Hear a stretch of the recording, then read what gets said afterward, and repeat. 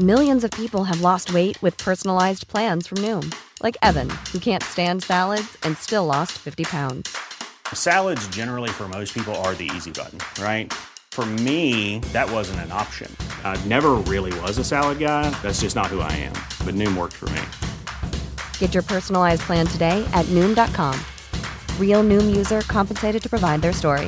In 4 weeks, the typical Noom user can expect to lose 1 to 2 pounds per week. Individual results may vary.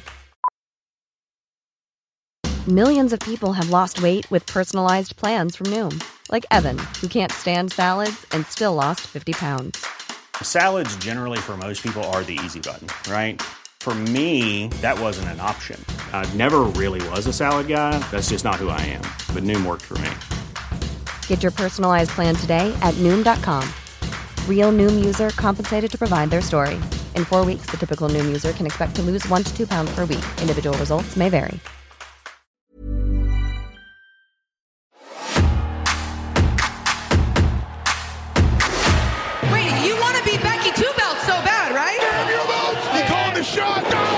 That's the news, is that Ring of Honor, no shows until Supercard in March. King Xavier!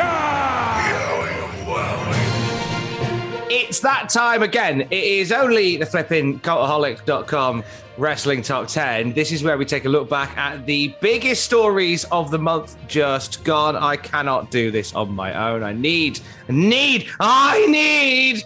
the tribal editor-in-chief at Cultaholic.com. I'm joined by Mitch Wadden. How are you, Mitch? And I need you, and I miss you. So you've started me off already, Tom. You have started me off already. You bloody love a sing-song when we do these. I've noticed a little trend that when we get together, you bloody love a sing-song. Something about when me and you sit down and just chat news, Tom, it puts a song in my heart. It just makes magic. It's a beautiful thing. Like we're recording this in November. I can't believe we're in November, and people are saying to me, "What are you doing for Christmas?" And I know. I don't want to know. I don't want to think about it. It's scary. We've just had Halloween. Did you do anything fun for Halloween? The plan was we don't really I don't like the idea of going out for Halloween. It makes me break out in hives. So I don't. I mean, I don't begrudge anybody going out and having a good time for Halloween. It's not my realm, so I don't. But I know we decided that we were going to have a night and we were going to watch Hocus Pocus and we were going to have a spooky tea. Didn't figure out how that was going to work. We just did. But then Alex ended up working early. So she was at the house like 4 a.m. on Sunday. And I ended up working late and I didn't get in until 7. So we started watching a bit of Bailey Sarian on YouTube. We love a bit of Murder, Mystery and Makeup Mondays. And then Alex fell asleep. So we did it. That was pretty much our Halloween. Oh, I'll tell you something non-spooky that was a big development in my house for over October. Big development in my house. I bought a Nintendo Game Boy Color. That's outstanding. I went retro. Everyone else in the office has bought PS5s. Nah, mate. Game Boy Color, mate. Fraser was telling me about this. There seemed to be a spate of links being shared around the work chat for PS5s, and now everyone seems to be next gen. What's going on, Tom? I don't like it. That's why I think that's why I rebelled and got a Game Boy Color and Super Mario Land 2. I think that's why I did it. It was a rebellion. Although the last time there was that level of excitement over shopping online in the office was Air Fryer Gate from September. Oh my gosh! Do you remember Air Fryer Gate in our place? I do. Everyone got really excited. Did they turn up? No, they all got cancelled. No, in case you missed this, an air fryer went on sale on Amazon for like 38p. So we're like all ordering that. And it turns out to be an error from Amazon, and one by one they all get cancelled and just devastating. I think mine was one of the last ones to get cancelled. And then you were holding on. Oh my mate, it was tantalizingly close, tantalizingly close to getting an air fryer for 30 odd p, and it never happened. So hey, but look, that was the month before this one, and we are about to talk about the month after that one. Confused? So are we. You will be. Let us take a look at the big wrestling stories from October of 2021. Since 2002, we have created excellence together.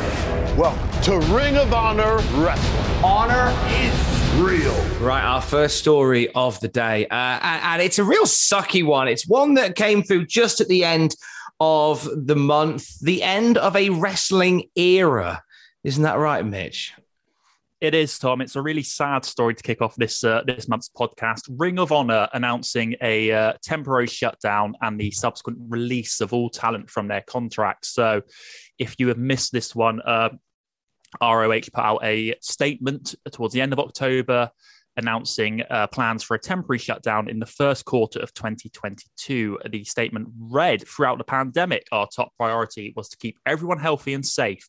And despite not producing any live events over 18 months, we were able to keep everyone fully contracted. We now find ourselves at a time when we need to make changes to our new business operations and are planning a pivot for Ring of Honor with a new mission and strategy. The year will culminate with a final battle in December, and we'll be taking the first quarter of 2022 to work internally to reimagine ROH. ROH has the most dedicated fans in the industry, and we appreciate their loyalty and patience as we reconceptualize Ring of Honor. We anticipate returning to live events in April with a new fan-focused product and provide a unique experience for wrestling fans." And as we've just touched on, Tom, this also includes the releases of every ROH wrestler and talent from their contracts at the end of the year. If their contract goes beyond that, they're being paid up until the end of March. Mm-hmm. So Ring of Honor, they've got a couple more tapings, and then it's Final Battle, and then it's a break, presumably until Supercard of Honor. The timing of this is bad because this is as wrestling seems to be getting back up and running again. It's the end of Ring of Honor. A lot of people put this down to sort of Ring of Honor being sort of pushed out of the business in a way, and not out of spite. It's just the fact that Ring of Honor built itself on being just purely great wrestling. And then when all the other promotions started doing great wrestling, they kind of struggled a bit, didn't they, Mitch? They did. And, you can highlight the emergence of AEW as the real big sort of, with hindsight, the real big, I don't want to call it a nail in the coffin because that implies Ring of Honor's not coming back, and we all want to see Ring of Honor back. But that was a really big setback in hindsight for ROH. And AEW is doing pure wrestling better than anyone at the moment in the United States and across the world. And that was a real hard hit for Ring of Honor. It's a really horrible story, and we can only hope that we're going to see ROH back in some form. So the talent have all been released from their Ring of Honor contracts. Obviously, there are still some obligations with the tapings and then Final Battle. But the announcement came with the information that all Ring of Honor wrestlers, staff, talent could start taking bookings elsewhere effective immediately. And we've seen already a few of these guys already be snapped up for other events. Bandido has been announced for GCW in December. I think Bandido, the reigning Ring of Honor champion, may become one of the busiest guys on the indies over the next few months. I think so. I agree. I think he's going to have a calendar filled with events, with shows, with matches. He will be a busy, busy boy. Session Moth Martina put out a tweet saying Ring of Honor has been absolutely amazing throughout this whole pandemic. And this is the thing that we mustn't lose sight of, Mitch, is that we're in a time where, the biggest wrestling company in the world was laying people off. Ring of Honor paid talent when there were no shows. Like, they honored the contractual obligations, and there was a perfectly good mitigating circumstance to not do that. But they did. And I think that it's a real classy move from Ring of Honor and Sinclair. And kind of sadly, it's one that probably exacerbated what we're seeing now. You've been paying all this money for so long, and now, you're kind of running out. It's a real classic sign of sometimes doing the right thing can be really costly. And it's really sad, as you rightly touched on, Tom, when you've got the biggest wrestling promotion in the world citing the COVID pandemic as a reason to get rid of literally hundreds of names from their books. Wrestling promotions worth of talent, and at a time when they're still making record profits. Explain that one. Ring of Honor has tried to do the right thing, and all credit in the world to Ring of Honor for looking after their talent first and almost sort of not negating, but not worrying about what the impact of that would be until it came along. And you have to give them all the credit for looking after the people in their company. What's your feeling on this reconceptualization of Ring of Honor, Mitch? The plan being that all being well, we will see them again in March for Supercard of Honor. What do we think this new Ring of Honor is going to look like? It's it's a really hard question. It's a good question. I think it's the question on everyone's lips. So full transparency, my sort of relationship with Ring of Honor is probably a bit more, again, in hindsight, watching classic matches 8 to 10 years after the fact, as my own sort of knowledge of wrestling grew as I got older. And it's going to be really difficult to see them go back to that because as we've already touched upon, there are other promotions doing that on a bigger scale and, let's be fair, better now.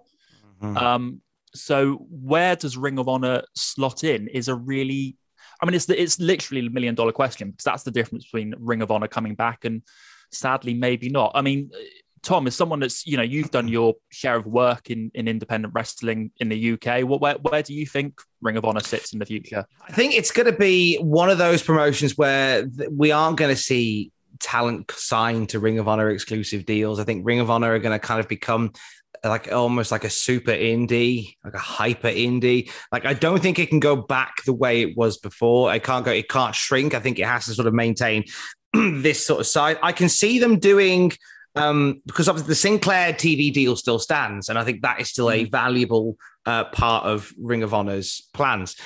So it's a case of, I think, it'll be blocks of tapings, maybe a more fast-paced, more sort of lean towards more sports entertainment style of show, something to bring in some new, more casual eyes. I think and in terms of how they will do it, I can see them going the Impact Wrestling route, taping like 6-7 weeks worth of television in a couple of days and putting on special events like every so often. Obviously, the risk with that, and we've seen this happen with Impact Wrestling, is a number of things can happen with that talent during the time that you're playing out these TV shows. It could be a case of they get signed by WWE, they get signed by AEW, they could suffer an injury, which leaves them out of future plans. So that is a risk that you will be running if and when they do these sort of block tapings when they come back.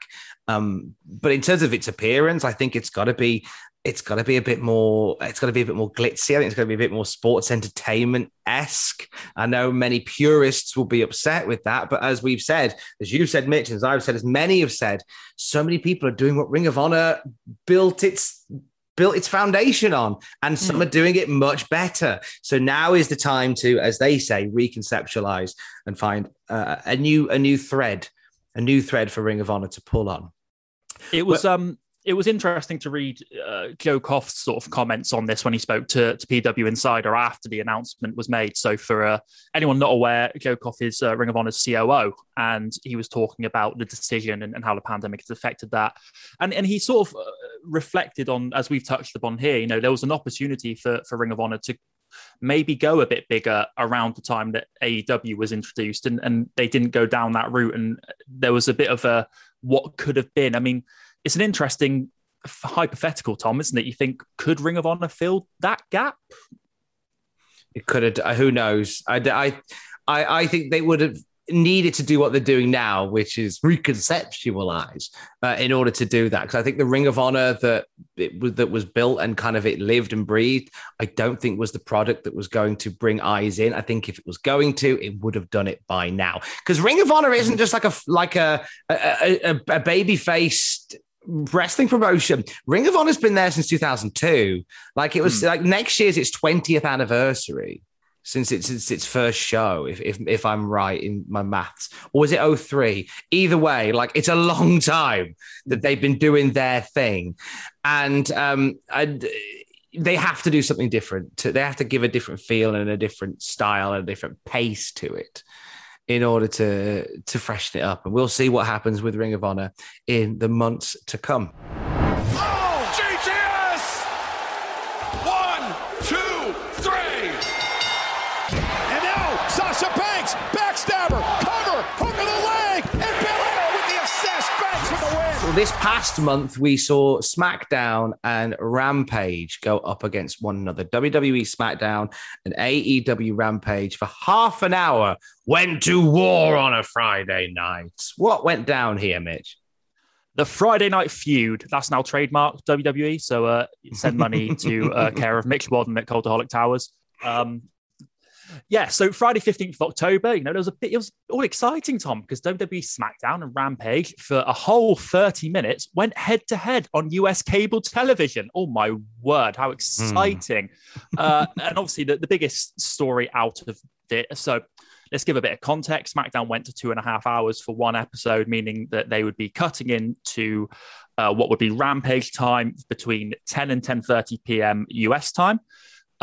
So the biggest story out of this was, in that half an hour overlap, Rampage beat SmackDown in the crucial 18 to 49 demographic. Now, this led to a certain Tony Khan, who we know can be a little loud, shall we say. A bit of a cheeky chappy when it comes to these things. He can just be a little bit pokey. He got a little bit vocal on the old social media, and that spun from there. And Eric Bischoff got involved and all. It's very exciting. And I think there's a lot to this. And I've been poring over the rating stuff since CM Punk's return, probably since August, and keeping an eye on how those ratings trended, particularly in, they all appeal to the American cable audience, and there's something and nothing in it at the same time. But it does have to be said, it is very big news because it's the first time in over 20 years that a WWE product has been beaten.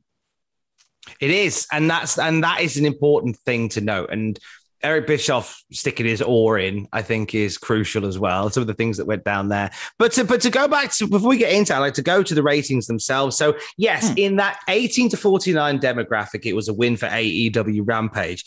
And as people have said, okay, the key demographic, that's true. They won. SmackDown still won overall. Like the overall ratings, there was never in question that SmackDown would be AEW Rampage. Never in question. But it was just that the win in that demographic is very interesting and is noteworthy for that reason. Does it mean that WWE is about to end? No! Does it mean that AEW is about to take over as number one? No! There's so much more to do. It was more a moral win that Tony Khan absolutely went to the races on. And Eric Bischoff making comment, I'm fascinated by this because Eric Bischoff is the guy that the last time this happened to WWE, it was under WCW under the watch of Eric Bischoff. And Eric Bischoff made a point to shout from the rooftops just how much better WCW was to WWE at every opportunity.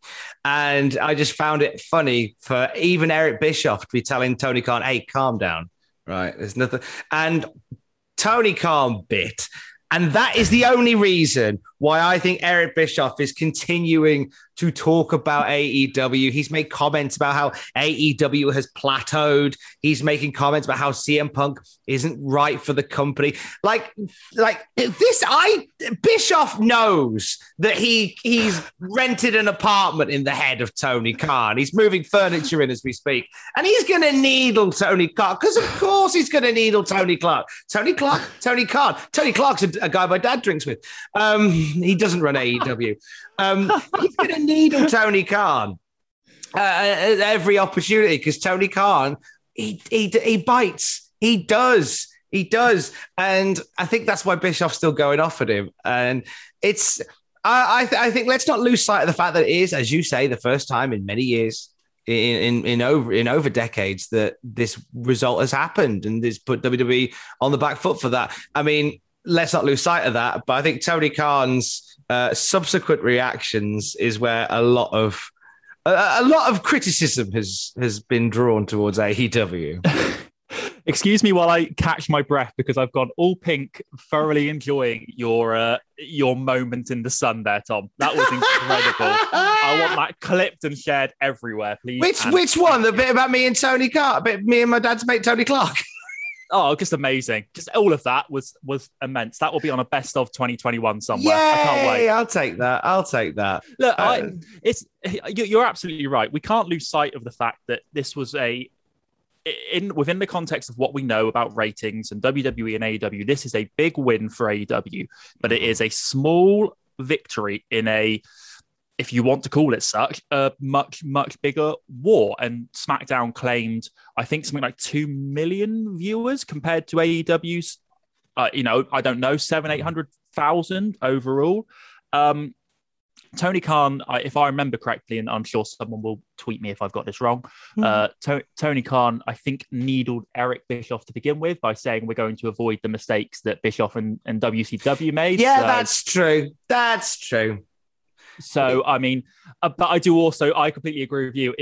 I think we've written more articles on Cultaholic.com this month that start with the name Eric Bischoff than we have done in the last 6 months. He knows what he's doing. He's a mastermind, is Eric Bischoff. But the best thing Tony Khan could do is ignore him. That's what you can do, is ignore him. The best thing Tony Khan could do is actually to take Eric Bischoff's advice and shut up for a week. And that's not a criticism of Tony Khan, because I think he's very entertaining, and it keeps this narrative of, if you want to believe there's a wrestling war, if you don't want to believe there's a wrestling war, whatever you want to believe, it's entertaining. And that's ultimately what this business is all about making people, it's escapism. It's forgetting your daily life and concentrating on this absolutely crazy industry. I think a lot of detractors for AEW, a lot of what Tony Khan says on Twitter is very much fuel for that fire. So, yeah, you're right. Maybe there is something in what Eric Bischoff says when he says to Tony Khan, shut up and focus on the wrestling. But seeing as we're talking about ratings on a whole, you've touched on this. The most recent thing Bischoff said is the potential that AEW may have plateaued in terms of their ratings. Yes. What do you think on this, Tom? Because as we know, at their peak, I think AEW have hit 1.1, 1.2 million, which is still a way off WWE, but still also it can be off WWE, but it's still a good rating for a second wrestling promotion. Having bought in CM Punk and Bryan Danielson and these names that are meant to quote unquote move the needle, can AEW get any bigger? Well, here's the thing: you've got all the pieces for the chess set, and now you need to play chess. Like you've bought in CM, and I think a lot of people go, it's like. A lot of people go, right, CM Punk's there. Why isn't anything happening? What are you waiting for? Yes. Something amazing, I guess. They brought them in, and now it's time to use those people to tell wrestling stories. I am firmly of the belief that you tell great wrestling stories and people find you. Like the best story in AEW at the moment, and we're going to get to it in our next bit in a moment, is the story of Hangman Page, and he's an AEW original. And I would argue there's a more excitement around a Hangman Page than CM Punk right now. But you've got CM Punk on the roster, you've got Bryan Danielson on the roster, you've got Adam Cole, you've got an incredible a birth of talent, a girth of talent, a depth of talent. Now it's time to actually use them in stories, in matches, in angles that really draw eyes in. And get me some long-term storytelling with guys like CM Punk and guys like Bryan Danielson and guys like Kenny Omega, and which they have done with Page, and we are having a wonderful time. Let's talk about you talk about the roster that they've got at AEW. And I know, we could talk about this for hours, so I don't want to stay on this subject for too much longer, but there's almost an element that AEW and Tony Khan, to an extent, I think we've used this analogy before. It's a lad playing with a train set and then getting a bigger toy. And that's not a criticism, but every big story around AEW this year has been the next big star to come in. It's been Malachi Black, then it's been Andrade, and then it's been, CM Punk, Bryan and you Danielson, can't survive on that. You can't survive on shock pops, because that well runs dry very quick. Like once if you can't, and I hope that this is a company that doesn't think like that, where they go, big announcement. I want some stories with these people you've got now. The roster's solid. Tell me some great stories. Bring some new eyes across that way. And just to give a sort of comparison, which I'm going to, this WWE Mark, Mitch, oh my goodness me. But go back to Edge's return at the Royal Rumble last year. My memory is 2020, Royal Rumble return. Edge comes back after almost a decade away. The very next night, you've got bigged up Edge's first appearance on Raw in however long. and you set the scene for the next story. Randy Orton turns on Edge, and you're off to the races. And it's a really big shock moment. Strike while the iron is hot. And I suppose the criticism of the CM Punk stuff specifically could be, as you rightly said, Tom, all right, we've got CM Punk. Now what? Now give me a thing for CM Punk to do that's going to draw my eyes and draw me in, rather than just having matches. Let's get a compelling story with CM Punk in. Let's do that, and you will see. I genuinely think you will see the needle move. All Elite Wrestling continues to reshape. I got the time, and I ain't going anywhere. Reimagine. And reignite the fire. For the love of God, it's Bryan Danielson. One fan at a time. On Saturday, November 13th, the men and women of AEW will continue to break boundaries, one extraordinary match at a time. The elite era of professional wrestling has arrived. Staying with Tony Khan, staying with AEW, did Tony Khan spoil the card for Full Gear, Mitch? Yes, next segment. Yeah, he did. Look, I'm sure everyone has seen this, but let's refresh the memory. So Khan was photographed at a NFL game between his beloved Jacksonville Jaguars and the Tennessee Titans. A photo taken by AP Images showed Khan clutching a notebook tight to his chest like a mother might hold a baby. You know, he was very proud of this notebook. My baby! Keep your hands off my baby! This is my baby. My baby. It's all gone downhill already. Anyway, eagle-eyed social media users noted that the page shown on the outside of the notebook appeared to have the planned matches for AEW Full Gear 2021 written out quite scrappily. It's reminded me of my handwriting. It was awful. I think generally our handwritings have all got worse over the years, just because now we all type everything. Everything is typed. I had to write a birthday card last week, and I had to go and buy another birthday card because I ruined it. Are you a lefty or a righty? I'm a lefty. See, us lefties have a nightmare when it's writing. Let me guess, you smudged the card. I did smudge the card. There you go. Horrendously. It was unsavable. Should we talk more about AEW? No, we should talk about handwriting. No, we shall talk about this. So, welcome to the Cultaholic Calligraphy podcast. Cultaholic Classic Calligraphy Review. Let's do it. So the wonderful people at Associated Press have such good cameras that you're able to zoom in on what somebody is holding, and lo and behold, through the scrappy handwriting, we were able to decipher some of the early thoughts for the AEW Full Gear card, weren't we? We were. So Khan had hastily written Kenny Omega versus Hangman Adam Page, which we know we are getting. Jon Moxley versus Bryan Danielson, which many assumed would be the final of the World Title Eliminator tournament. It's highly unlikely we're now going to see that due to the announcements made earlier today. Inner Circle versus American Top Team. That's been confirmed, hasn't it? I think that one's been announced. Yes, they're having a street fight. That's yes at the show.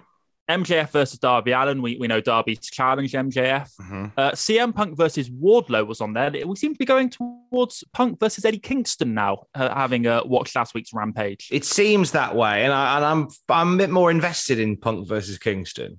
I'll be honest. I am too. I am as well. Thunder Rosa versus Jade Cargill. That should be a good match. Again, not sure whether that one will be a thing. We know that Thunder Rosa spoke about suffering a concussion last month. Course, yeah. So potentially that's off the cards, but obviously we'll, at time of recording, we seem to think that's the case, but we'll wait and see what happens. Christian Cage versus Adam Cole. That would be a lot of fun if we get that. And the Young Bucks versus Jurassic Express. It was also noted that Britt Baker would be defending the women's title. We obviously know that's going to be against Ty Conti. And Cody Rhodes was down as competing against either Malachi Black, Andrade, or Miro. Now, obviously, in the weeks since Cody has faced Malachi in a third match on AEW Dynamite, he's facing Andrade tonight, I believe, at time of recording. Yes. So that would suggest Miro, unless plans have changed elsewhere. Unless they do a rematch with Andrade at the pay-per-view. Yeah, or they do give us Cody versus Malachi 4. We don't do rematches in AEW. I think that Malachi Black Cody Rhodes feud, I'd like to think, is now done. Like that's, I think so. And it ended kind of the way I knew it would, which is Cody saving the day from Malachi Black. We need a hero. Oh, he's the best babyface. He's so good. You couldn't even finish that He's sentence. the best. But you know what? The more I see of Cody, the more I realize, you are a heel, but you're not telling me you're a heel. You cheeky little chap. I like this. So I think I wouldn't be shocked if we get Cody and Andrade, or if we get Cody versus Miro. There's been no massive builds to that, but we'll see. We'll see. Again, I mean, look, when this card was quote unquote spoiled, and it's important to say that Tony Khan sort of said in an interview afterwards, like, oh, maybe he tried to play it off, didn't he? Maybe I just put it out there to tease you, and well, no, he made out like this is what I was doing all along. This is all. Yeah, it's like, well, no, this was the card, Tony. Look at what you booked for the show. All right, mate. Thanks, Tony. Cheers for that. But generally, quite a good card. And I think that's the takeaway from this, is that everyone's going to go, oh my God, you've spoiled the card. But you know what? We've all stepped away and gone, nah, it's a good card. Yeah, fine with that. It's all right, that. Very intrigued by that. I'm happy to watch that for 4 hours. What's that, a week Sunday? That'll be good fun. Is it a week on Sunday? Gosh, that's come round, isn't it? That has come round. It's not far off at all. So I mean, what match on there are you looking forward to, and why is it Adam Page versus Kenny Omega? It's Adam Page and Kenny Omega because I think this is the time, Tom. I think this is the trigger being pulled on the culmination of one of the best, yes, the best wrestling narratives ever told. And I am all here for it. I'm really, really happy to see this. It was the opening match at last year's Full Gear. It's the main event of this year's Full Gear. It's a story that has been beautifully woven and been on peaks and valleys, and I love it. And I'm really, really excited to see what we get from AEW Full Gear and that main event. Look at the smile on Xavier's face. Oh, hail King Xavier!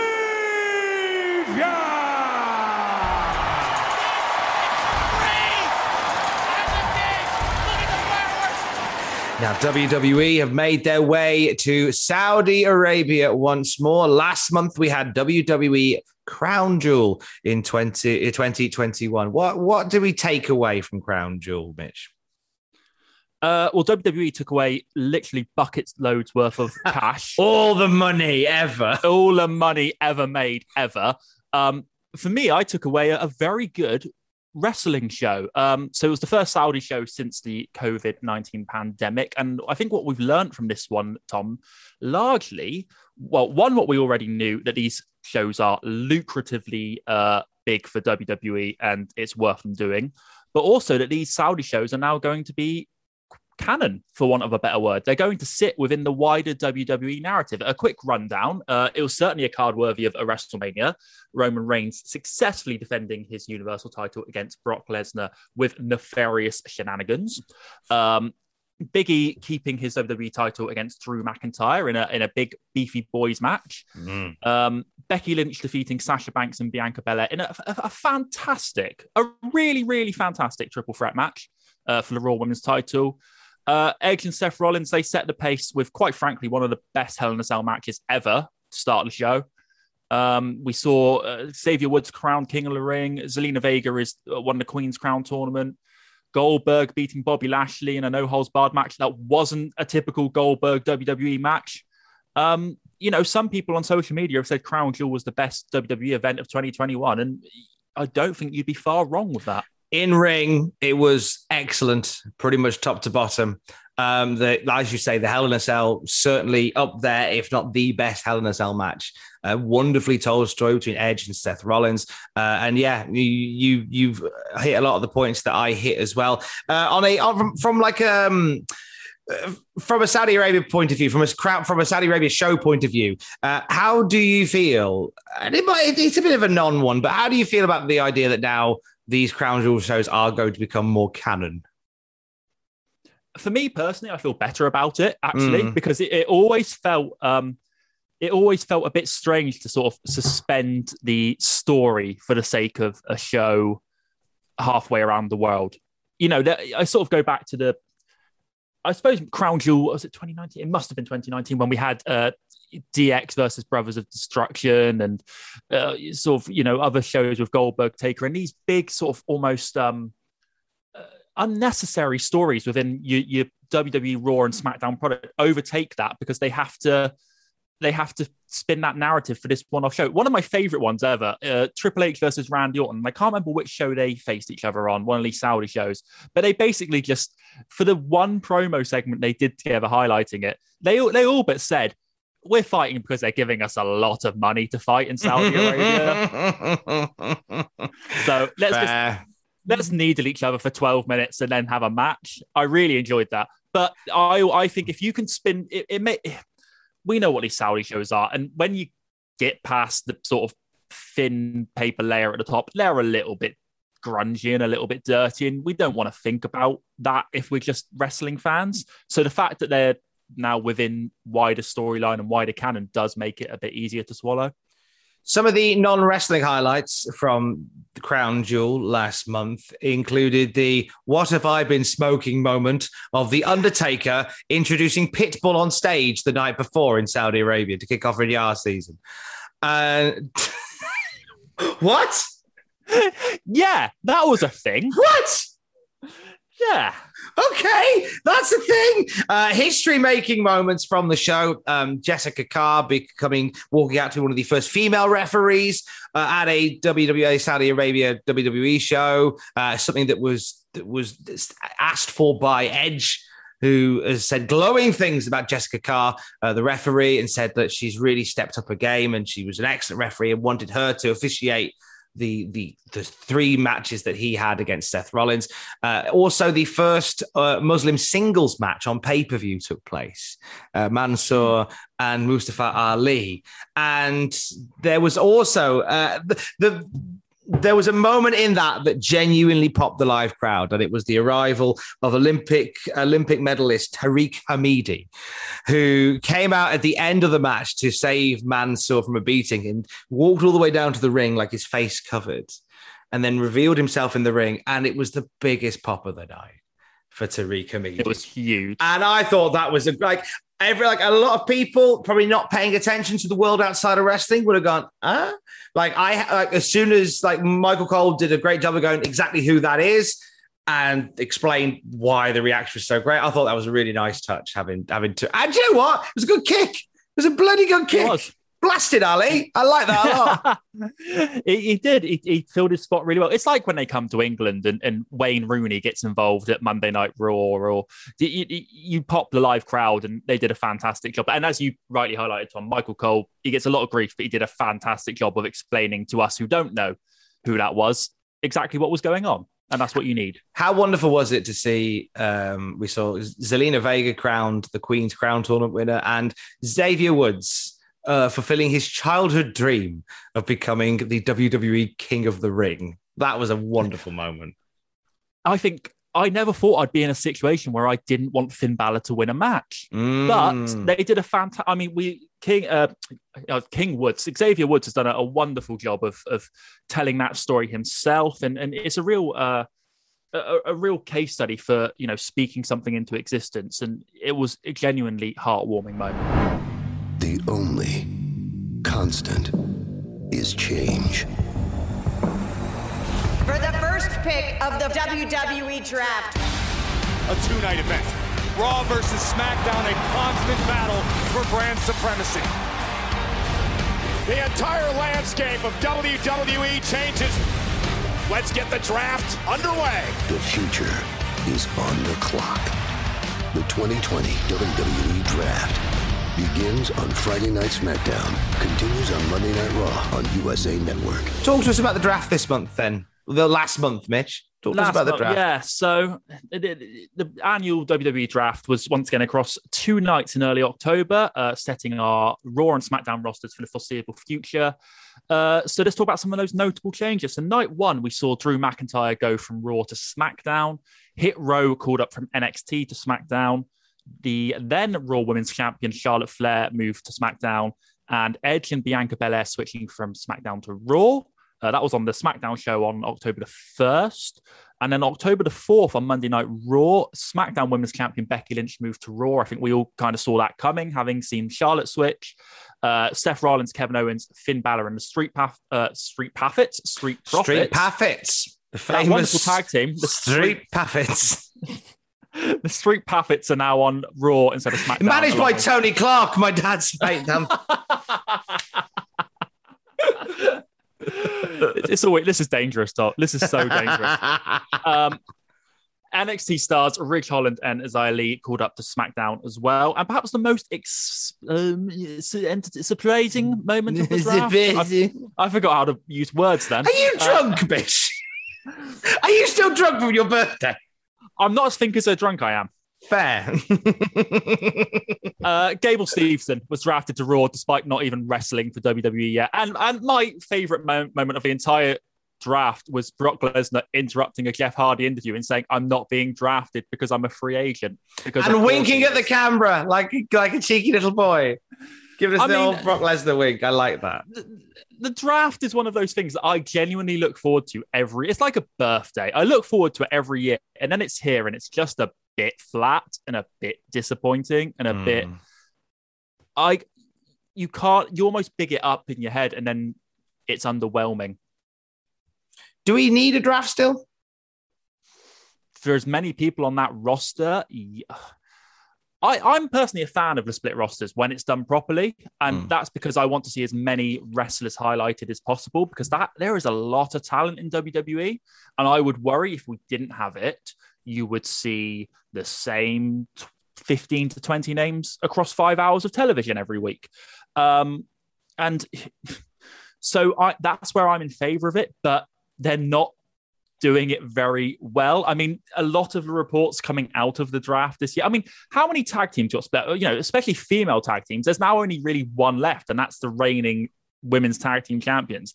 And one of the reports from Fightful Select this month, back in October, said like when it was pointed out by like members of the roster and staff and creating, this doesn't logically make sense. Why are we splitting up these tag teams when, you know, USA Network would draft a tag team and Fox would get 2 for the price of 1 by drafting Natalya and Tamina? They were basically told, yeah, don't worry about it. And it's, you know, you're trying to create a narrative in a TV show that makes us, you know, we talk about suspending disbelief and, you know, you're trying to create a world that we believe in, but some of these decisions do not make logical sense. They don't. And I think that'll be the case, I think, forever. I think they don't like tag teams. And it's weird because they have multiple tag team divisions. Like they don't like tag teams. They like splitting them up. There was talk of more being split up. There was a conversation that was held, according to reports, of AJ Styles and Omos being split up during the draft. But everybody kind of went, no, Omos isn't ready to go solo. Keep them going. Like, well, there was talk. Is there not enough teams being split? You know, there was reports of the Street Profits being split up in the draft. So, and you know, Angelo Dawkins is Angelo Dawkins is a brilliant wrestler, and Montez Ford is a star in the making. But they're not. You don't need to separate them to make a single star there. No. The New Day has proved that. The New Day has proved that you can keep a team together and you can still make individual stars. Like the New Day, 2 of them have become WWE champions without splitting up the New Day, and a King of the Ring winner now. Like, and none of that, and they haven't split them up. Like they split them up in terms of brands, but they haven't like divided the team in any way. Like they've kept the sort of the nucleus of the team together.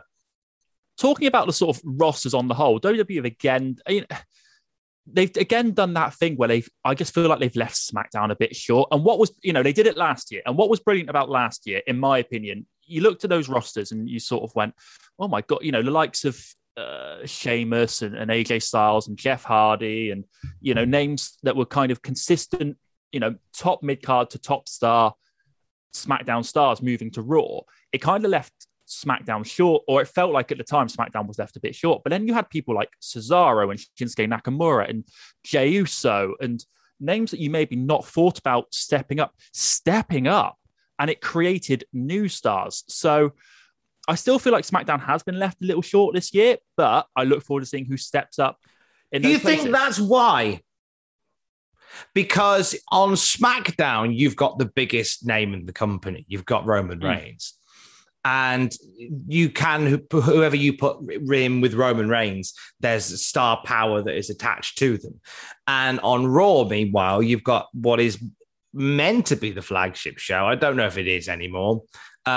With ratings that are just fighting to stay up, and a show that is, really losing the imagination of a lot of wrestling fans. So, yeah, I think there is more of a desperation to make Raw feel fresh and exciting, because they know on SmackDown they've got Roman Reigns and they can build the product around him. Whereas Raw, you've got Big E as the WWE champion, which is amazing.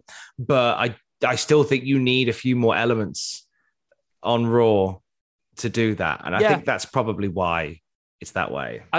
But I think plus Raw's an extra hour long. Right. There is that. And that extra hour drags so much. Oh, does it? Yeah. But they make so much money from it. We had, a few months ago when we did the episode, we talked about Nick Khan's interview. Nick Khan was like, hey, if I could make Raw 7 hours long, I would. Like, Jesus Christ. Please give don't me money. Please don't put Nick Khan in charge of contracts. It'd be a terrible decision.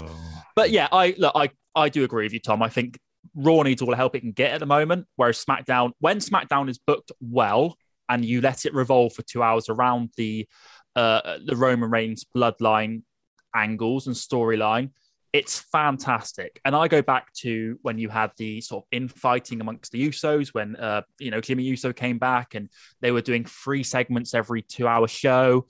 It was fantastic. And maybe SmackDown needs to get a little bit back towards that. And then Raw needs to focus on, we talk about it a lot, some coherent, logical booking. Coherent, logical booking, please. Just a little bit is all we ask. I get fed up of asking for the same things. I'm Sandra, and I'm just the professional your small business was looking for. But you didn't hire me because you didn't use LinkedIn Jobs. LinkedIn has professionals you can't find anywhere else, including those who aren't actively looking for a new job, but might be open to the perfect role. Like me. In a given month, over 70% of LinkedIn users don't visit other leading job sites. So if you're not looking on LinkedIn, you'll miss out on great candidates like Sandra. Start hiring professionals like a professional. Post your free job on linkedin.com/people today. Hey, it's Danny Pellegrino from Everything Iconic. Ready to upgrade your style game without blowing your budget? Check out Quince. They've got all the good stuff, shirts and polos, activewear, and fine leather goods, all at 50 to 80% less than other high-end brands. And the best part? They're all about safe, ethical, and responsible manufacturing. Get that luxury vibe without the luxury price tag. Hit up quince.com/upgrade for free shipping and 365-day returns on your next order. That's quince.com/upgrade. Hi, I'm Daniel, founder of Pretty Litter. Did you know cats tend to hide symptoms of sickness and pain? I learned this the hard way after losing my cat, Gingy. So I created Pretty Litter, a health monitoring litter that helps detect early signs of illness by changing colors, saving you money and potentially your cat's life. Pretty Litter is veterinarian developed, and it's the easiest way to keep tabs on your fur baby's health right at home. Go to prettylitter.com and use code ACAST for 20% off your first order and a free cat toy. Terms and conditions apply. See site for details.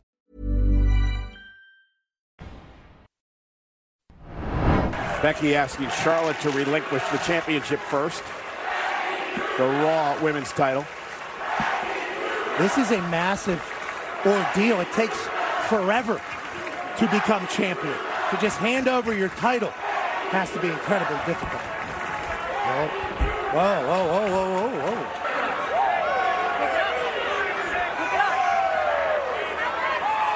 Sonya Deville giving out orders.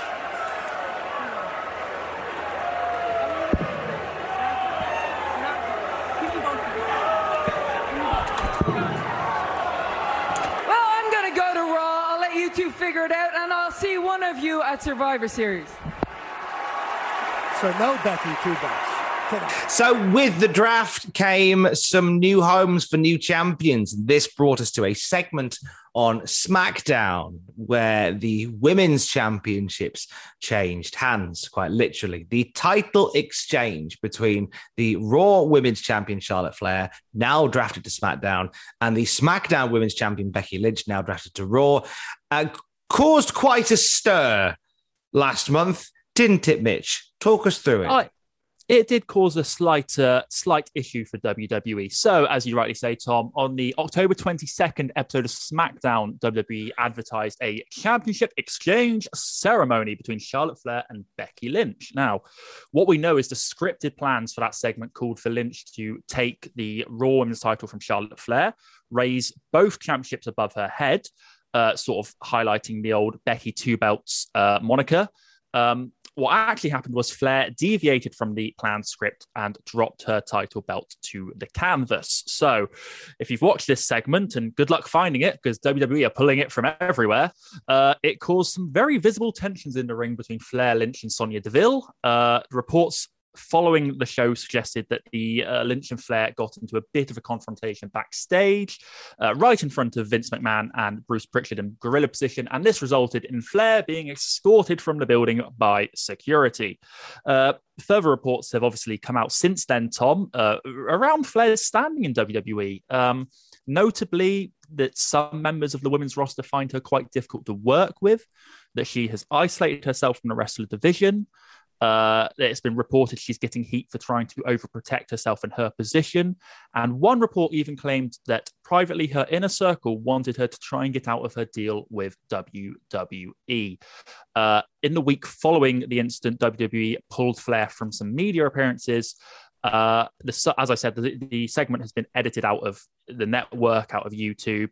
But nothing seems to have come from it since. Flair seemed to subtly reference it with a wink emoji, a wink gif on social media, and it's kind of been left there.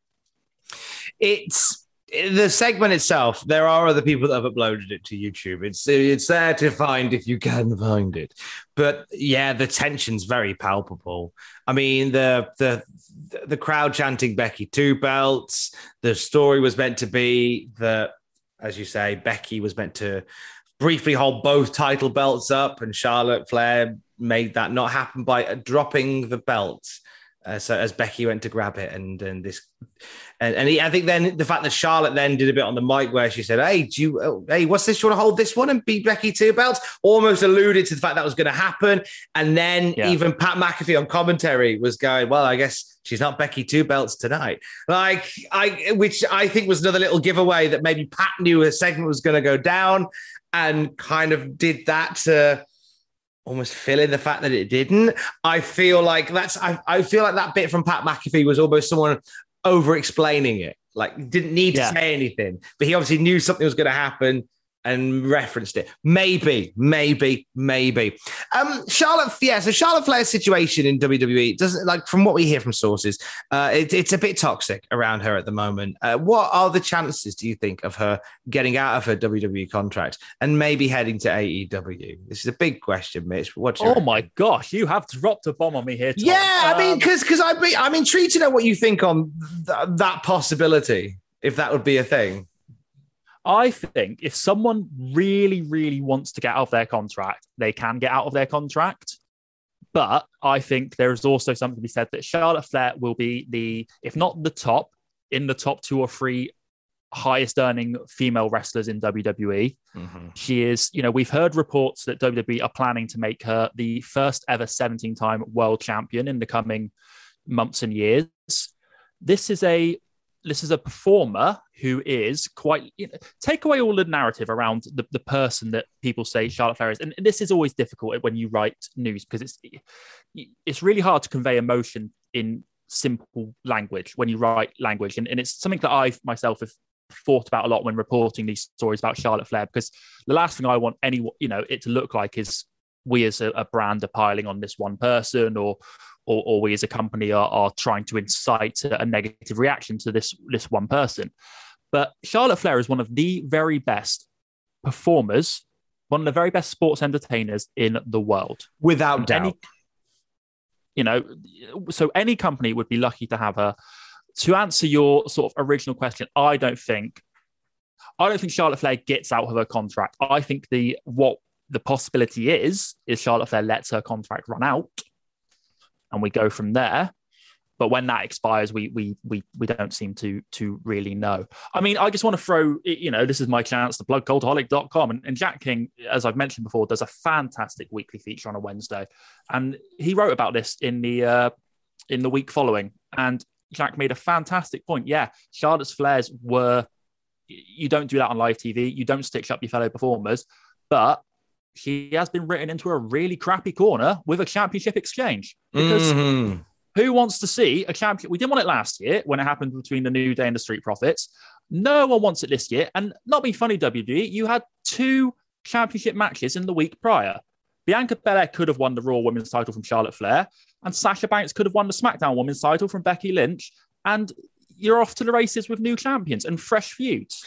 I think they're just reluctant to give Bianca Belair the big win right now. I think they're holding off on that, and I don't blame them for that. Like putting my creative head on, like the way I would have suggested that be done is you go, all right, I tell you what, then on SmackDown you have a triple threat match with Sasha, Bianca, and Becky.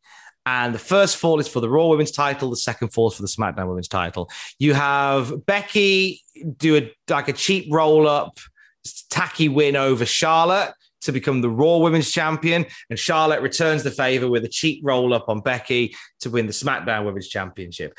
Bianca doesn't get pinned. There's a match that explains why it happened, and both have lost in screwy fashion, but both have won in screwy fashion. So it's a very level playing field, but you get a match out of it. You get more than just here's your belt and here's your belt. Because lest we forget, the title exchange, regardless of the problems it has caused, was a crap idea. Idea. You know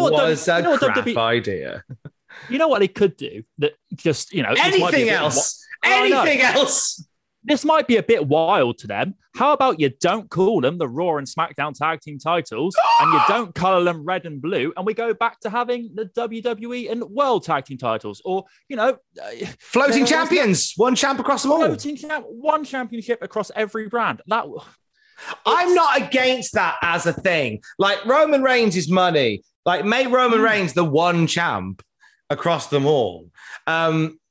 I think from a business point of view, rather than a creative point of view, they have rosters with separate top belts and stuff. So when they go on tour, they can have a title match in the main event every time. Yeah, I understand the business side of it. It does make sense because you've got 12 toy belts you can sell now instead of 4 or 5. So kids are going to love that.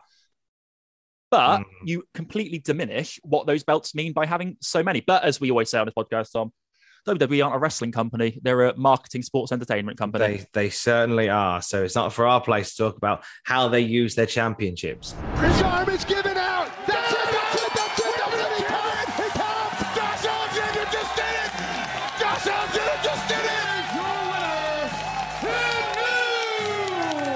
Impact champion, Milwaukee weapon, Josh Alexander. No other sport can do this. Yeah, I don't chant much either, but you know what? You deserve it. Look at this. Look at that boy's face. What? Damn you, Moose! Damn you, Moose! No, damn you, Moose! Get him out of there. Is he calling the shot? No. No! This kid is watching.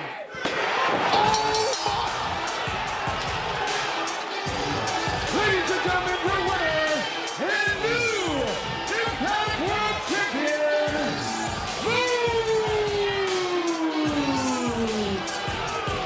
Damn you, Moose! Moose called his shot. When we talk about championships, one particular title change this past month has had a lot of people talking. Let's go to Impact Wrestling for Bound for Glory 2021, the big near end of year show, the annual staple event for Impact Wrestling. What went down, Mitch? I love when we talk about Impact Wrestling, Tom, because it's one of the most positive parts of the podcast every month. And Bound for Glory is going to be no exception. A wonderful show presented on Saturday, the 23rd of October. A 9-match card, and it really swept in the changes in terms of champions on the Impact roster. The debuting Inspiration claiming the Knockout Tag Team titles, Mickie James winning the Knockout title from Deonna Purrazzo, Jordynne Grace becoming the first Impact Digital Media Champion. Please change that name, Impact. Digital Media. Welcome to the Digital Media Championship. Digital Media Champion. I hate it. I hate the name. Love that Jordynne Grace won it, but I hate the name. Yeah. Trey Miguel won the X Division title in a really good triple threat match. And onto the main event, well, what we thought was the main event, Christian Cage defended the Impact World title against Josh Alexander in what we knew would be an excellent match, and it really lived up. Alexander winning by submission, a clean win for the challenger, which I think we all wanted to see. But as he celebrated in the ring with his family, who should cash in his Shot trophy that he won earlier in the night but Moose. Big Bad Moose cashed in with Alexander's family still in the ring, becoming the Impact champion. Let's talk about the card first, Tom. Impact booked a really good show, and it delivered. Great night. I think Trey Miguel became a particular standout for Impact on that night. New X Division champion. He's a guy you can build that division around without a doubt. I think Mickie James a few people have been upset with Mickie James becoming the Knockouts champion. I genuinely think that with what was going to happen at the end of the night, you needed that big feel-good singles title moment. And I think that Mickie James, the babyface veteran, overthrowing the cocky, arrogant youngster in Deonna Purrazzo was exactly the tonic for what we would get in the main event. I'm not against that at all. Purrazzo to win it back at some point, and that's fine with me. The Inspiration making their debut for Impact Wrestling as in winning the Knockouts tag team titles immediately. I think this is a wonderful, wonderful time to debut them as well. The Knockouts division in Impact is a knockout. It's excellent. It's the strongest female-based division at least in the Western Hemisphere of professional wrestling. Like they just have a wonderful smorgasbord, a collection of different and a legit tag division amongst it as well. Now with the Inspiration in there, a lot of people might cry foul about the Inspiration coming in on their first night and becoming the champions. I'm fine with it. Like, let's just crack on. They're great. They're not marketable. They're marketable. They're not one of these teams that are just are living off past glory. And there's a lot of love for them, and they feel like that. And everybody, the general consensus with the Inspiration is, as the Iconics, they got the thin end of the wedge in WWE. So it's a great chance for them to really show what they can do. And that main event, right? So Josh Alexander and Christian Cage had an excellent match, had a great match. And the whole spot at the end, people got upset by this, Mitch. People felt this was the wrong thing to do, like to not give Josh Alexander his night. And I've never felt more removed from the greater wrestling fan narrative in my life, because I thought this was brilliant.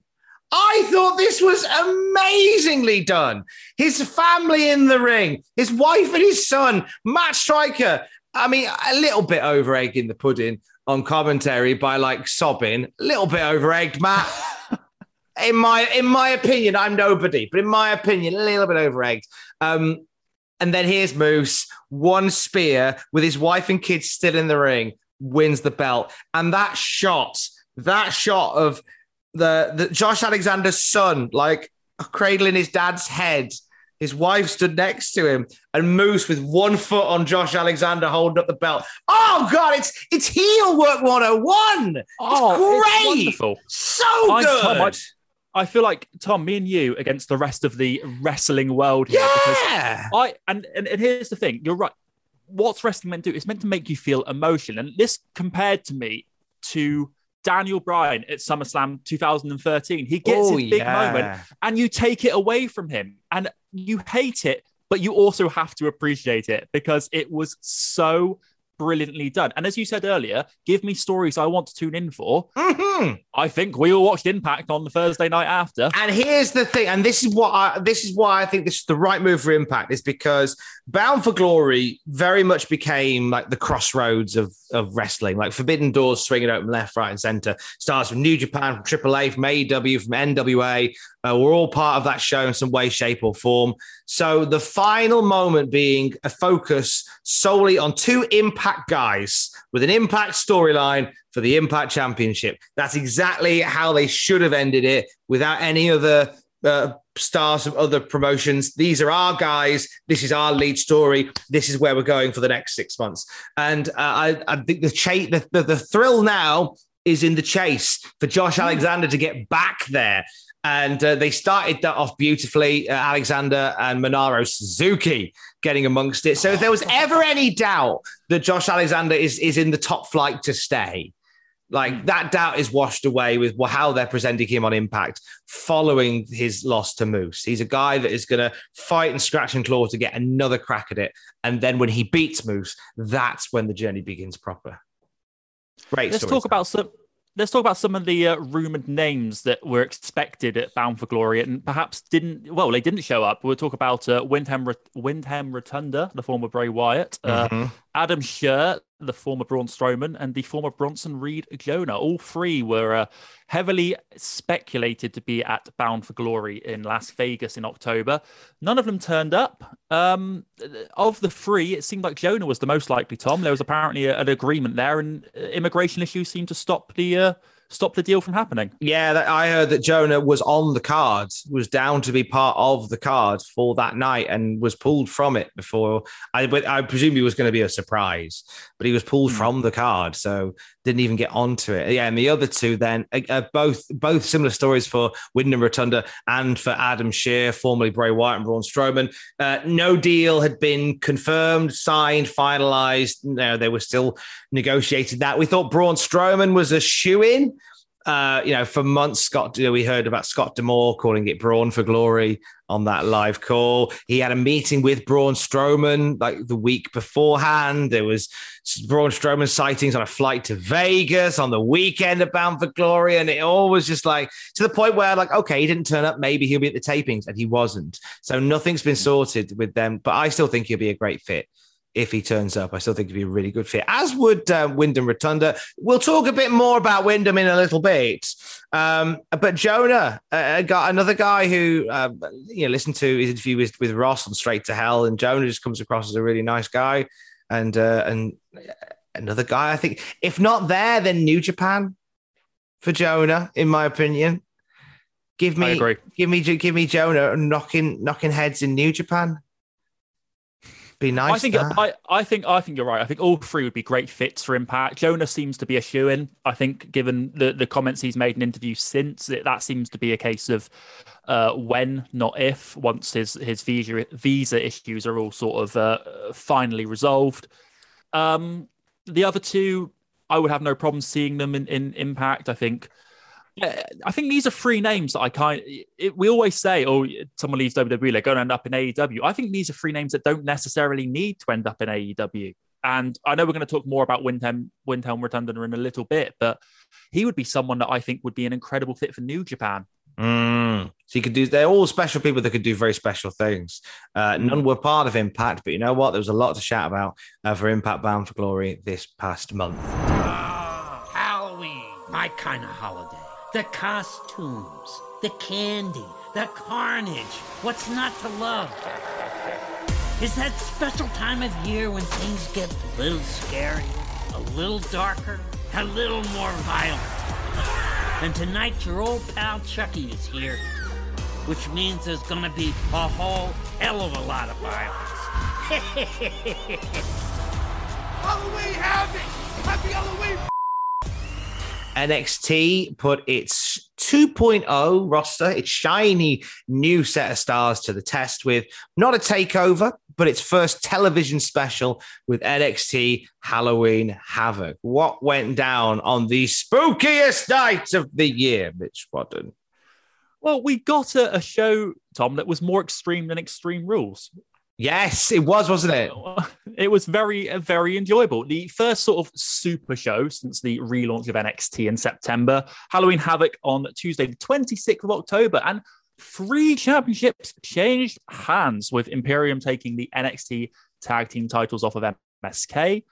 Toxic Attraction duo JC Jane and Gigi Dolin capturing the NXT women's titles in a triple threat ladder match. And Mandy Rose defeating Raquel Gonzalez in I think it was a Trick or Street fight. Trick or Street fight was Chucky's choice. That's the one. To become the new NXT Women's Champion with the help of Dakota Kai and her spade.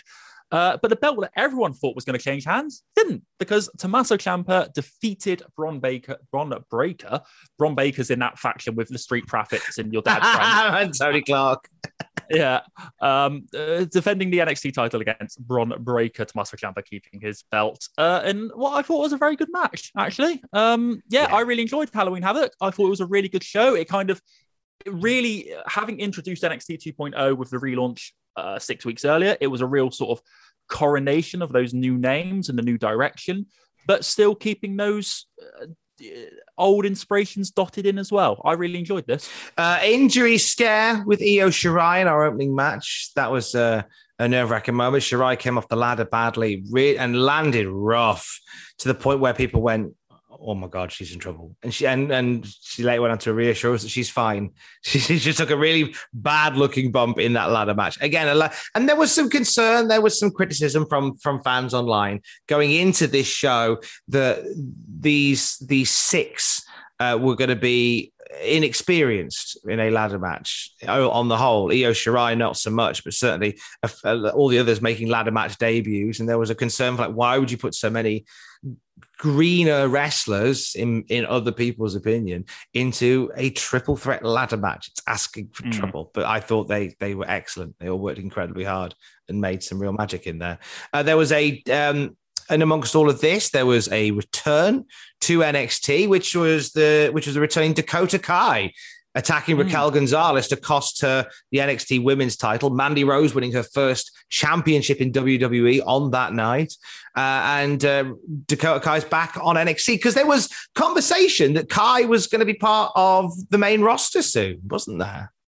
Yeah, there'd been a lot of reports and rumors and innuendo that Kai was going to get called up during the draft one way or another to either Raw or SmackDown. That obviously didn't happen, and she's back on NXT. And you know what? If there wasn't a space, we criticized WWE for calling people up and then not using them. So if there wasn't a space and there wasn't a plan for her on Raw or SmackDown, because she's a very good wrestler, then keep her on NXT and keep her doing what she's doing. They've only had one match between her and Gonzalez, and that was a team for a while. So there's at least another match in that. So I've got no problem with this. We had a debut on the night as well, as we got our first glimpse of the younger brother of the Usos, Solo Sikoa, who I just think looks like a star. He looks like money. You can hear Vince McMahon, I smell money. I smell money, yeah. He looks like he's going to be a big star. I've predicted I predicted this, not realizing how soon the next takeover was going to be. I didn't think we were going to get one till next year. And I went, right, the first main event of the next takeover will be Bron Breakker versus Solo Sikoa. But it's now, as we have discovered, it's not going to be that long until we get another takeover, is it? No, so reports that came out earlier this week, actually, suggesting that the first takeover event of the NXT 2.0 era will take place in early December. I think Sunday the 5th or 6th of December. I don't have a calendar in front of me. So less than a month, just over a month away from today. Just over a month away. I mean, we don't even know if they're still going to be called takeovers, given this is a new NXT era. But this will be interesting to see how WWE decide to present this, and does this become the big crowning moment for Mr. Bron Breakker? Maybe it does then. Maybe this is the night where we get Ciampa Breakker 2, and this is where Breakker does it, because I think a lot of people thought they would just immediately put the belt on Breakker and off to the races we go. I was surprised they are holding off on it. They want to give him a few more weeks just to get to where he needs to be. I think it's inevitable that Bron Breakker will become NXT champion. It's inevitable. It really, really is. 6 weeks into NXT 2.0, Tom, What do you think? Do you know what? I mean, I am on the whole enjoying what I'm seeing. They threw a lot at us very quick. Like there was a lot of growing pains with it because it was sort of so very sudden. But it feels very refreshed. It does. There's a lot of wrestlers in there that are just very one note characters and one note wrestlers. So it's a very green roster on the whole. Obviously, you've got some experienced guys within there, but it's a very green roster and you can tell. But then that's what a developmental territory is supposed to be. It's not supposed to be the best ones. It's where they come in and they cut their teeth and find their feet and find their voice. And that's what this show is. And you know what? For that reason, I'm enjoying it. I'm enjoying it in a different way to how I enjoyed NXT 1.0. Like this is less about that scintillating work rate and those really high profile quality matches. This is more just about watching guys who are probably going to be WWE sports entertainment stars in years to come. And I kind of get a vibe that this roster is packed with more people who can move up to the main roster intact than anybody else. You know, I mean, I feel bad for Karrion Kross, as I think he's probably going to be the last person to go through the to go through the system so badly, like to be twisted and bent and then thrown onto the main roster like this. Whereas you've got guys like Bron Breakker who could easily transition to SmackDown. He's this week. Bron Breakker is in the UK. He is on the SmackDown side of the UK tour. Him, Tommaso Ciampa, and Sami Zayn are having a series of triple threat matches for the NXT title. Then in London, they're having a one-on-one Ciampa versus Breakker for the NXT title there. So they're already trying out Bron Breakker as part of the main roster. So and he will transition incredibly well into that role as well. He really will, more so than others will. Looking ahead for WWE, they've, for the first time ever, and you wrote this, and I thought, they've never done this. You're right. They've announced all their shows for 2022. They have. So WWE confirmed to us, to the wider world, their entire pay-per-view plan for 2022 on Monday, the 25th of October. So the big takeaway from this, Tom, once again, WrestleMania will be a two-night event. WrestleMania 38 will emanate from Dallas, Texas on Saturday the 2nd and Sunday the 3rd of April. Now, as I said, this is the announcement of all of WWE's pay-per-views for the next calendar year. So 9 pay-per-view events have been confirmed in the announcement. WWE have also revealed further shows are planned for February and October 2022. These are believed to be the Saudi Arabia events. Venues and dates confirmed for the likes of Money in the Bank, Royal Rumble, which we already knew, SummerSlam, Survivor Series, and our UK-based WWE fans will note the lack of an arena or location for the show that's planned for the first weekend of September, because there's been a lot of rumours, Tom, that WWE are coming back to the UK for a major show. So wrestling's coming home. It's coming home. It's coming home. It's coming. Wrestling's coming home. Yeah, so that is the rumor. There was a lot of speculation that we would get a SummerSlam in Wembley. We've talked about it on previous top 10s. That's not the case. SummerSlam is staying in America. But this date, Saturday, September 3rd, Sunday, September the 4th, pay-per-view at a location to be determined. It's very likely to be a UK pay-per-view. In terms of locations that are in the running, I've heard Old Trafford mentioned. The home of Manchester United. I've even heard the Etihad mentioned randomly, but I don't think by a credible source. So I'm not too worried about that one. But the big one, which I think we talked about a bit last month, Alex McCarthy from TalkSport played a blinder on this one. It was the Principality Stadium in Cardiff, Wales. Was a hot contention for this UK pay-per-view. My concern would be an American company genuinely recognizing there is a difference between England and Wales. That's my fear. Is that they won't, like black cabs and beef eaters, cabs and beef eaters on the stage for takeover for whatever pay-per-view in Cardiff. All right, Governor, I'm from Cardiff. Like I hope that that Tegan Knox, or maybe who else is Welsh on that roster Mark Andrews or Flash Morgan Webster can put together like a laminated sheet on the difference between England and Wales, just so they've got some frame of reference. That's my fear. The other noteworthy thing in there is they've changed their mind on WrestleMania, which I'm delighted about.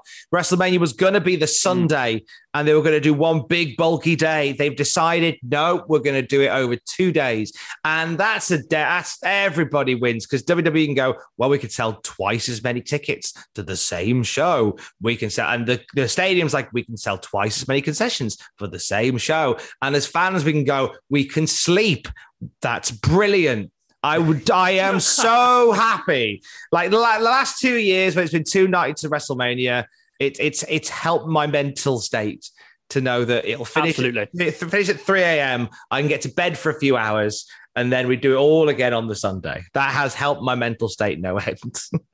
Oh no, it's been the best decision all around, and yes, it means we work 2 nights rather than 1, but I would rather that and present coherent, be able to present a coherent article on .com, or I'm sure you guys by the end of an 8-hour show, an 8-hour live stream, or reactions, or what happened that 8 hours late. Oh my gosh, that must be, you record these things at 7 o'clock in the morning. That must be horrendous. Oh, the live reactions are something else. Like, the live reactions that I'll do, or Adam does, or that Andrew and Ross does. The live reactions, they're great fun, but they are tiring, because you're having to keep the entertainment up all the way through. I know, tough job, right?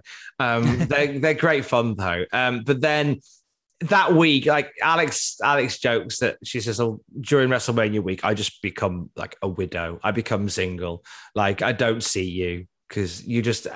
But she recognizes that that's just the nature of the beast. It's our busiest. It's our biggest week of the year. So I, for one, I know that week is probably going to be. I can predict that week will be Raw on the Monday.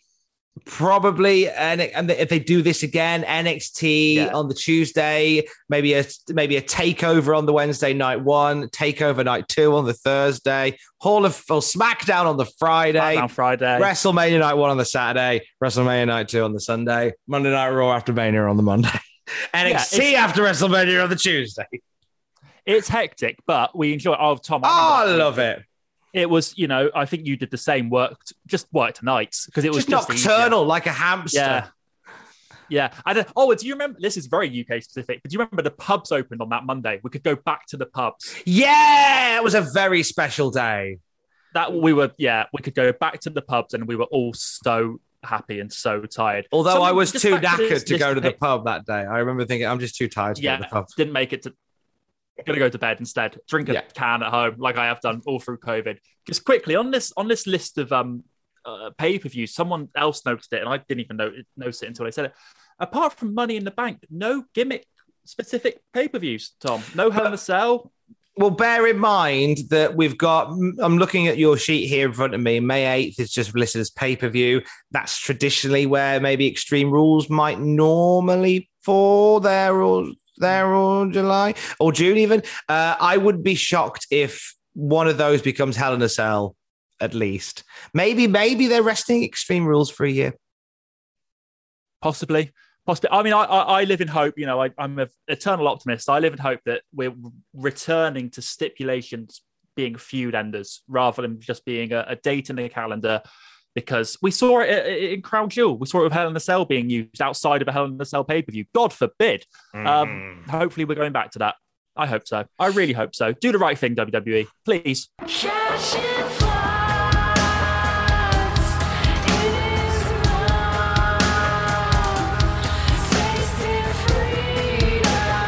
We have one story left. The freedom of Wyndham Rotunda. This really felt pertinent to mention because it was this final weekend before the end of October that Bray Wyatt's no-compete clause ended. He's now a free agent, Mitch. Wyndham Rotunda's 90 days are up and can turn up anywhere he likes. The former Bray Wyatt made sure we were all aware it was happening. He tweeted out 2 days on October the 28th, referencing the non-compete expiring on October the 30th. Obviously, that has now since passed. At time of recording, no news as to where Wyatt will be ending up. He has been linked, as we said earlier, with Impact Wrestling. Tony Khan has said he'd be interested in having a chat about AEW. A photo surfaced of Wyatt at Warner Media Studios earlier this week. Mid reports, he's fielding inquiries from Hollywood. Bray Wyatt has got the whole world in his hands. He has indeed, and this is a little bit of something that's come out today in November. So in theory, I shouldn't mention it, but it's worth noting because there are a lot of people going, where's he going to go? Is he going to do something in Hollywood? Is he going to go to AEW? Is he going to go to Impact? Is he going to go to New Japan? We can rule out like an independent wrestling run. Brett Lauderdale, who's the man behind GCW, was on Wrestling Inc. Daily, and he said that whilst he hasn't spoken directly to Bray Wyatt, his understanding from within his circuit is that an independent run isn't something that is on Bray Wyatt's list of things to do, and he doubts he'll ever see Bray Wyatt doing stuff on the indies. So the next thing that Bray does, I think it's immediately going to be a big one. I think so. And Bray is smart enough to know that he is a very valuable commodity. And the first thing he does after WWE is going to draw a lot of eyeballs. You know, Bray's release from WWE, you know, they cited it as budget cuts, but it was clearly in spite of the money he made for the company because he was a big merch mover. He was a very popular talent. And whoever ends up with Windham Rotunda on their roster, be it AEW, Impact, New Japan, a new startup somewhere, they are going to have a man who knows how to move tickets and move merch. They really, really are. Another man who is very good at moving merch and tickets is the Rated R superstar Edge. And we end the Wrestling Top 10 with a quiz every single week, whereby we go to cultaholic.com and check out the quiz section, and we take part in one of the quizzes from the website. Well, rather, I say we. It's Mitch. Mitch, I'm going to put you to the test with an Edge-flavored quiz from cultaholic.com. I would like you to name as many pay-per-view opponents of Edge. Now, if you go to cultaholic.com to take this quiz, you get 10 minutes, but I'm only giving Mitch 60 seconds because I think he's worth it. Right. Mitch, are you ready to take on the quiz? See how many Edge's opponents you can name. Let's do it. 3, 2, 1, and go. Well, I know how these things work, so let's just say the surname Hardy. Nice. 37 out of 279. Dudley. Oh, you bugger. 55 out of 279. Cena. 68 out of 279. Orton. 80 out of 279. Undertaker. 88 out of 279. Oh, Christian. 93 out of 279. 25 seconds to go. Kane, that's got to be Kane. 101 out of 279. Wow. 20 seconds to go. Mysterio. Rey Mysterio. Yeah, 106 out of 279. Angle. Kurt Angle. 111 out of 279 with 8 seconds to go. I'll throw Jericho at you and leave it there. 5, 3, 122 out of 279 and time. Done. Wow, mate, that was great. That was excellent. 122 out of 279. I mean, that's impressive, mate. Well done. When you learn how these work, just throw surnames at it. You know he's faced Matt and Jeff. You know he's faced Dudley's. Throw surnames at this. Worth noting. I won't do all the names because we'll be here all day because there's nearly 300 of them. But you can take the quiz yourself right now at cultaholic.com. That is where you will find the latest wrestling news plus features written by our very own Jack King, Jack Atkins, Aiden Gibbons, Justin Henry, and Mitch Wadden, among others, as well as Lewis Henry as well. You can check out from the website as well more lists that you could shake a stick at. If you like the YouTube lists that we do a whole series of written lists over at cultaholic.com right now. Mitch, what's coming up that we need to know about? Lewis House has got some fantastic lists as always coming up. He's a brilliant, one of the funniest writers I've ever met. He's excellent, is Lewis. He's very, very good. He's a wonderful writer, so please check out his list. They come out every Friday and Sunday. I believe at time of recording, Jack's latest feature will now be live. So, go and check that out. It's a very divisive one this week. We're talking about the discourse between WWE and AEW fans. So go and give that a look. As we touched on, we've got Full Gear coming up next week. We've got Survivor Series the week after. So there'll be a lot of very specific content around those coming up as well. I'm just trying to think what else there is on the website to go and check out. Jack Atkins did a wonderful feature on Ring of Honor. Please go and give that a read. He worked really hard on a really good feature about the future of Ring of Honor, and it's well worth a read. So please go and check that out. And thank you so much for your continued support of Cultaholic.com. It really does make a difference for us as a company, and it helps us to keep the lights on. And until we next switch the lights on, he is at Mitch Wadden on Twitter, your Cultaholic tribal editor-in-chief. I am at Tom Campbell on Twitter. Together, we are at Cultaholic on Twitter. Don't forget to join us, and love you, bye.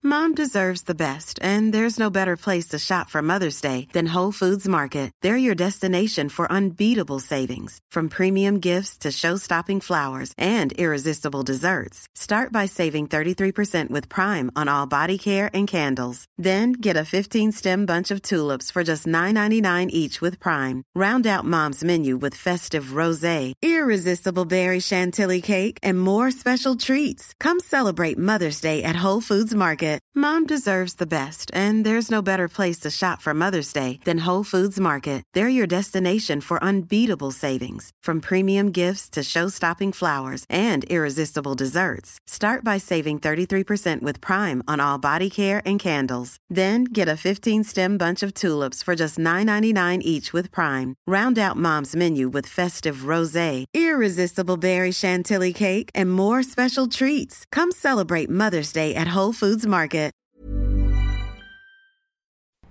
For all the wrestling headlines in just 10 minutes, search Cultaholic Wrestling News on Apple, Spotify, or wherever you get your podcasts from.